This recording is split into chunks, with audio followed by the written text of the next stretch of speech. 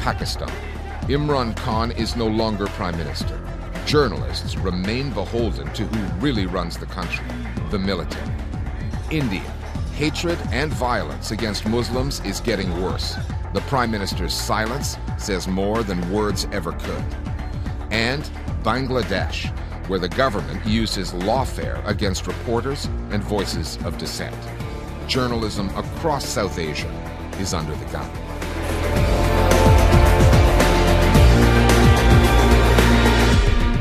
When Pakistan's now former Prime Minister Imran Khan was removed from his job a couple of weeks ago, no one expected him to go quietly.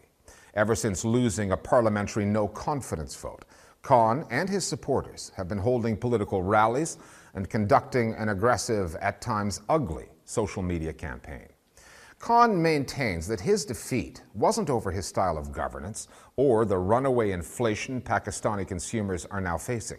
It is a byproduct of American interference in Pakistani politics. However, there's a lack of evidence for that, and most in the Pakistani media aren't buying it. Some of them still hold a grudge against Khan, who campaigned in support of press freedom, then cracked down on journalism, as did his allies in the country's military. In Pakistan, politicians come and go. It is the men in uniform who hold power. They are no friends of the Fourth Estate, and they're not going anywhere. Our starting point this week is the capital, Islamabad. In the aftermath of his sudden ouster from office, Imran Khan is on a full-spectrum media offensive. The one-time cricketer turned politician and now ex-prime minister is holding rallies for the faithful and live-streaming speeches for the youthful, trying to forge a path back into power. Whatever the platform, the self-styled savior of Pakistan delivers the same message, that traitors in the political class and media have betrayed him through a conspiracy authored somewhere, somehow in Washington. Imran Khan and his colleagues, they are trying to use an anti-American narrative to get sympathies from the people of Pakistan, and most of his supporters are coming to his rallies in big numbers. For the time being, this anti-American narrative is working, but with the passage of time, I don't think that this narrative will survive. He's selling a conspiracy theory that a US funded and conspiracy has removed him from his office. Previously, we have experienced only the religion card and the corruption card against the opponents, but this is the first time somebody using a card of traitor, which he labeled all the politicians of the mainstream political parties. They're calling all of those people, including journalists and political opponents, traitors. And the different political tactics that they're using also includes slamming the Pakistani military establishment, slamming the Pakistani judiciary as well, and saying that they're essentially complicit in a conspiracy against Imran Khan is quite dangerous, because Imran Khan party's supporters have showed up outside the houses of some of the leading journalists in the country. Among those targeted were two prominent journalists on Pakistani news channels, Hamid Mir of Geo News and Asma Shirazi of Aaj News. Hamid, free media ke baghair to PTI na banti. Both are part of a media industry that prior to the 2018 election welcomed Imran Khan's promise to transform Pakistani politics and support press freedom. That promise did not age well. Khan eventually turned on journalists, many of those who crossed red lines, either by criticizing the government or the military that had backed Khan, found themselves censored, scapegoated, and in some cases targeted. साबिक वज़ीर-ए-आज़म इमरान खान साहब को पाकिस्तान की तारीख में पहली मर्तबा अदम एतमाद यानी आईनी तरीके के साथ ऐवान से रुखसत किया गया है. इससे पहले What goes around comes around. And now, apart from the talking heads at the news channel ARY, Khan finds himself with few allies on the Pakistani airwaves. Immediately after becoming Prime Minister, he called me and some of my colleagues and he asked us that please don't criticize me for 6 months. I said, okay, let's give him a chance. When 6 months passed, I started criticizing his bad governance. ये जो एक double policy है, एक confuse policy है, ये policy खत्म करें. And he got angry, and he issued orders to censor my shows, to stop my interviews with the opposition leaders. So slowly and gradually we realized that Imran Khan is becoming an autocrat. He is becoming a dictator. PTI has the first political party who used social media very systematically. They have dedicated social media cells in every city. There are many ministers of the PTI government who are targeting journalists and calling them part of the foreign conspiracy in toppling the PTI government. We have to face a big social media campaign of like traitor, infidel, and foreign agent, foreign funded. It destroys your life. The most significant threat journalists face is not from Imran Khan or his supporters. It is Pakistan's military and its hold on political power, which started a decade after the country gained its independence in 1947.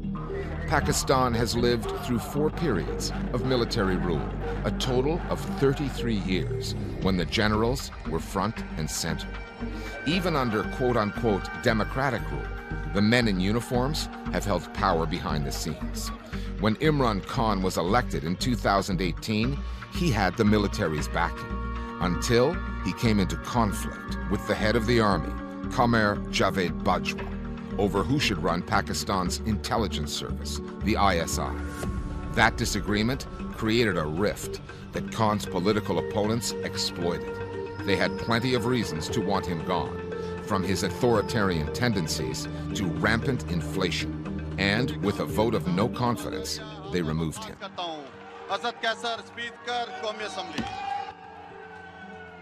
The military has ruled over Pakistan for most of 70 years, so indirectly or directly, whether it's through direct military dictators or whether it is behind the scenes targeting journalists as well. General Zyma Islam in the 80s, who lashed journalists in public, but then we also had a flip side, which was General Musharraf, who presented himself as a benign dictator and actually opened and liberalized the media, but that's because he wanted to counter Indian propaganda. So this sort of interference has been documented, but people are obviously afraid to talk about it because you're afraid of losing either your job, you're afraid of being picked up, you're afraid of being attacked. With the PTI removed from office, Imran Khan is now trying to force a quick election. But the media outlets he held sway over no longer have to do his bidding. The Pakistani military, though, remains a shadowy force behind the scenes that news organizations must contend with. Reporting on corruption in its ranks or the counterinsurgency campaigns in Balochistan and Khyber Pakhtunkhwa has resulted in journalists getting fired, disappearing, and being tortured. That is the primary challenge facing anyone covering politics in Pakistan. How to hold power to account when that power is unelected and is exercised out of the public view, beyond the reach of news cameras. The tricks of the trade include using coded language, euphemisms, uniquely Pakistani, that news consumers there learned to decipher long ago. Some of these terminologies are terms like khalai makhluk. Now this term, which basically means an alien, is widely used to refer to the intelligence agencies. पिछले 1 साल में नवाज शरीफ साहब ने भी कोई मौका नहीं छोड़ा, चाहे वो अपने खिलाफ फैसलों पे तनकीद का हो, चाहे खलाई मखलूक का हो. Then there are terminologies like quote-unquote boys, published in leading dailies to refer to the generals. There is a term called a visit to the agricultural department or a a visit of a tourism site, to refer to enforced disappearances or arbitrary detentions. Another way to refer to the military or intelligence is powerful circles. Another way to refer to them would be invisible forces. You know, so there's many creative ways. सबसे पहले इस्लामाबाद में एक और सहाफ़ी असद अली तूर को उनके apartment में घुसकर नामालूम अफराद ने तशद्दुद का निशाना बनाया. In the 80s, some magazines and newspapers used to blank out pages where they were asked to issue a press release. So I think this kind of terminology, this kind of resistance, it's always been there within Pakistani society. This is the worst period for Pakistani journalists and Pakistani media.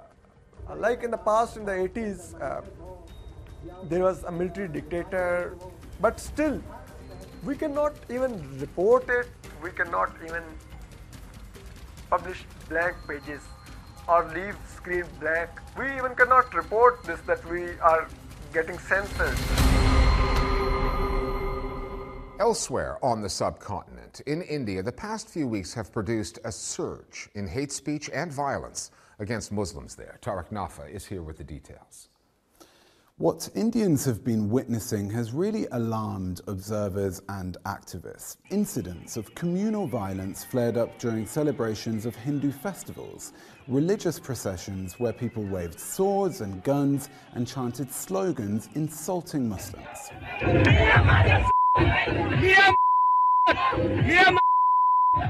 In several BJP-ruled states, the party that holds power nationally, those processions led to attacks on Muslim neighborhoods. The authorities then went in and demolished the homes and shops of those they said were responsible, who were for the most part Muslims. The state government say the buildings demolished were illegal, unauthorized. That's a line that went unquestioned by much of India's media, leading to bizarre moments on TV like this one. कुछ बताया था कि कितने हैं, कितने घरों पर गिराना है, कितने घरों पर अवैध निर्माण तोड़ना है, ये भी बताया है कि आगे का लिंटर ढाना है या पूरी जगह गिरानी है. India's Muslims are a minority, but we're talking about more than 200 million people, a population larger than most Muslim countries. Prime Minister Narendra Modi's government is accused of pushing a divisive Hindu nationalist agenda that has emboldened his supporters. Religious leaders and preachers are also driving hatred against Muslims. Here's just one example from this past week.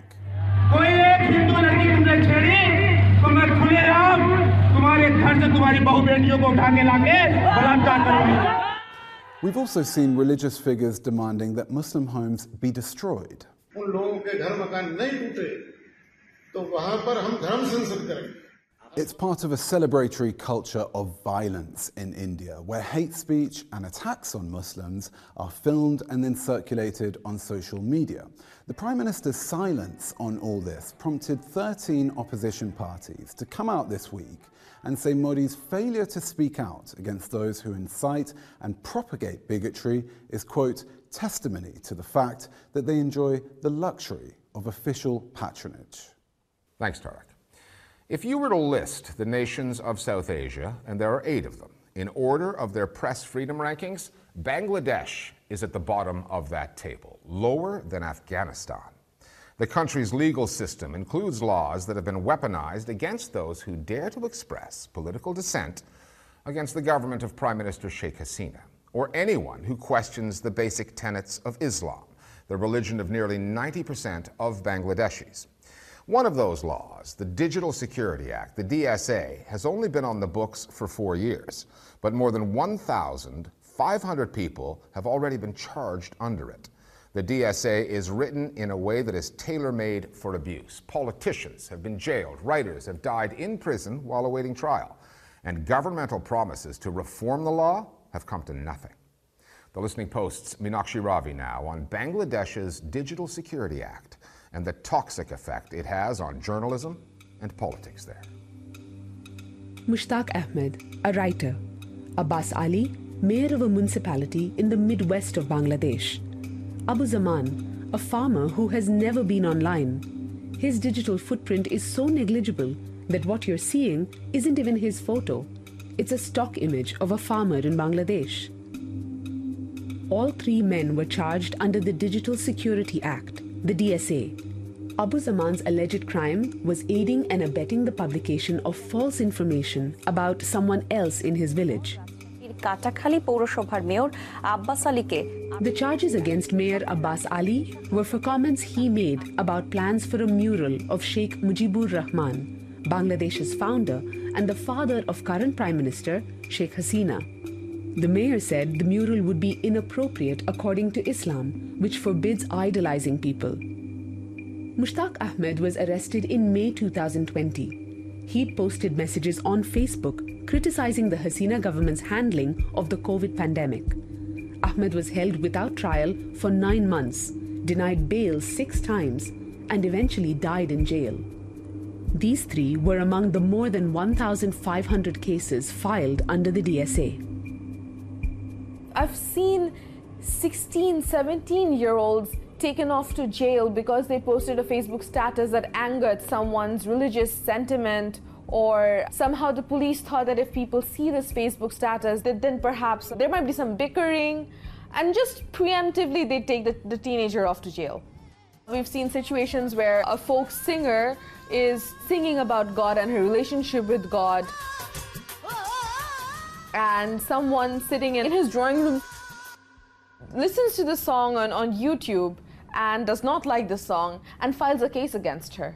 The Digital Security Act has been created in such a way, in such a stringent way, that the use of it is basically misuse. When we challenge a legality of the law, what are the standards we need to be thinking of? It is our Constitution. Article 26 of the Constitution clearly says the state shall not make any law inconsistent with the fundamental rights of the citizens of the country. If they make any such law, that will be considered void. Far from being void, the Digital Security Act, passed in 2018, has doubled down on the colonial-era Official Secrets Act and incorporates language from the country's Information and Communication Technology Act, sections the government admitted were abusive and promised to repeal. The law punishes negative propaganda with up to 14 years in prison. It's a vice clamped around all kinds of expression in Bangladesh, especially political criticism and journalism. Many in Bangladesh saw the DSA coming. 3 years before it was passed, Kanak Sarwar, a senior reporter with the Ekushe TV channel, was arrested for the crime of broadcasting a speech by an opposition politician. I was in jail in 2015 in a charge of sedition. So that time I see many people inside the jail. They are imprisoned, they are convicted for their posts in Facebook. People who just click on like button. So when I getting out from jail, this work in my mind that maybe if my friends and relatives are connected with me, maybe they will be in trouble. So I suggest my friends, my colleagues, my family members, do not communicate with me, block me in the Facebook or unfriend in the Facebook. Actually, this is not my desire or my demand, this is the demand of time. Because in Bangladesh, there is no freedom of speech. I have to suggest this. In 2016, after getting out of jail, Sarwar fled Bangladesh for New York, where he now hosts a YouTube channel that pulls no punches on Sheikh Hasina and Bangladeshi politics. He left behind family members who have been targeted. In October of 2021, his sister, Nusrat Shahreen Raka, was arrested and jailed for 5 months, charged under the DSA with spreading anti-state propaganda on social media. She says she was framed, that a fake Facebook account had been created with her name on it. The government is very, very miffed about Kanak Sarwar because of his criticisms of the government. And since he's not in town, the next best thing that they could do is target his sister. With the DSA, any person who speaks up against authority, their family members are going to be in an equal amount of danger as them.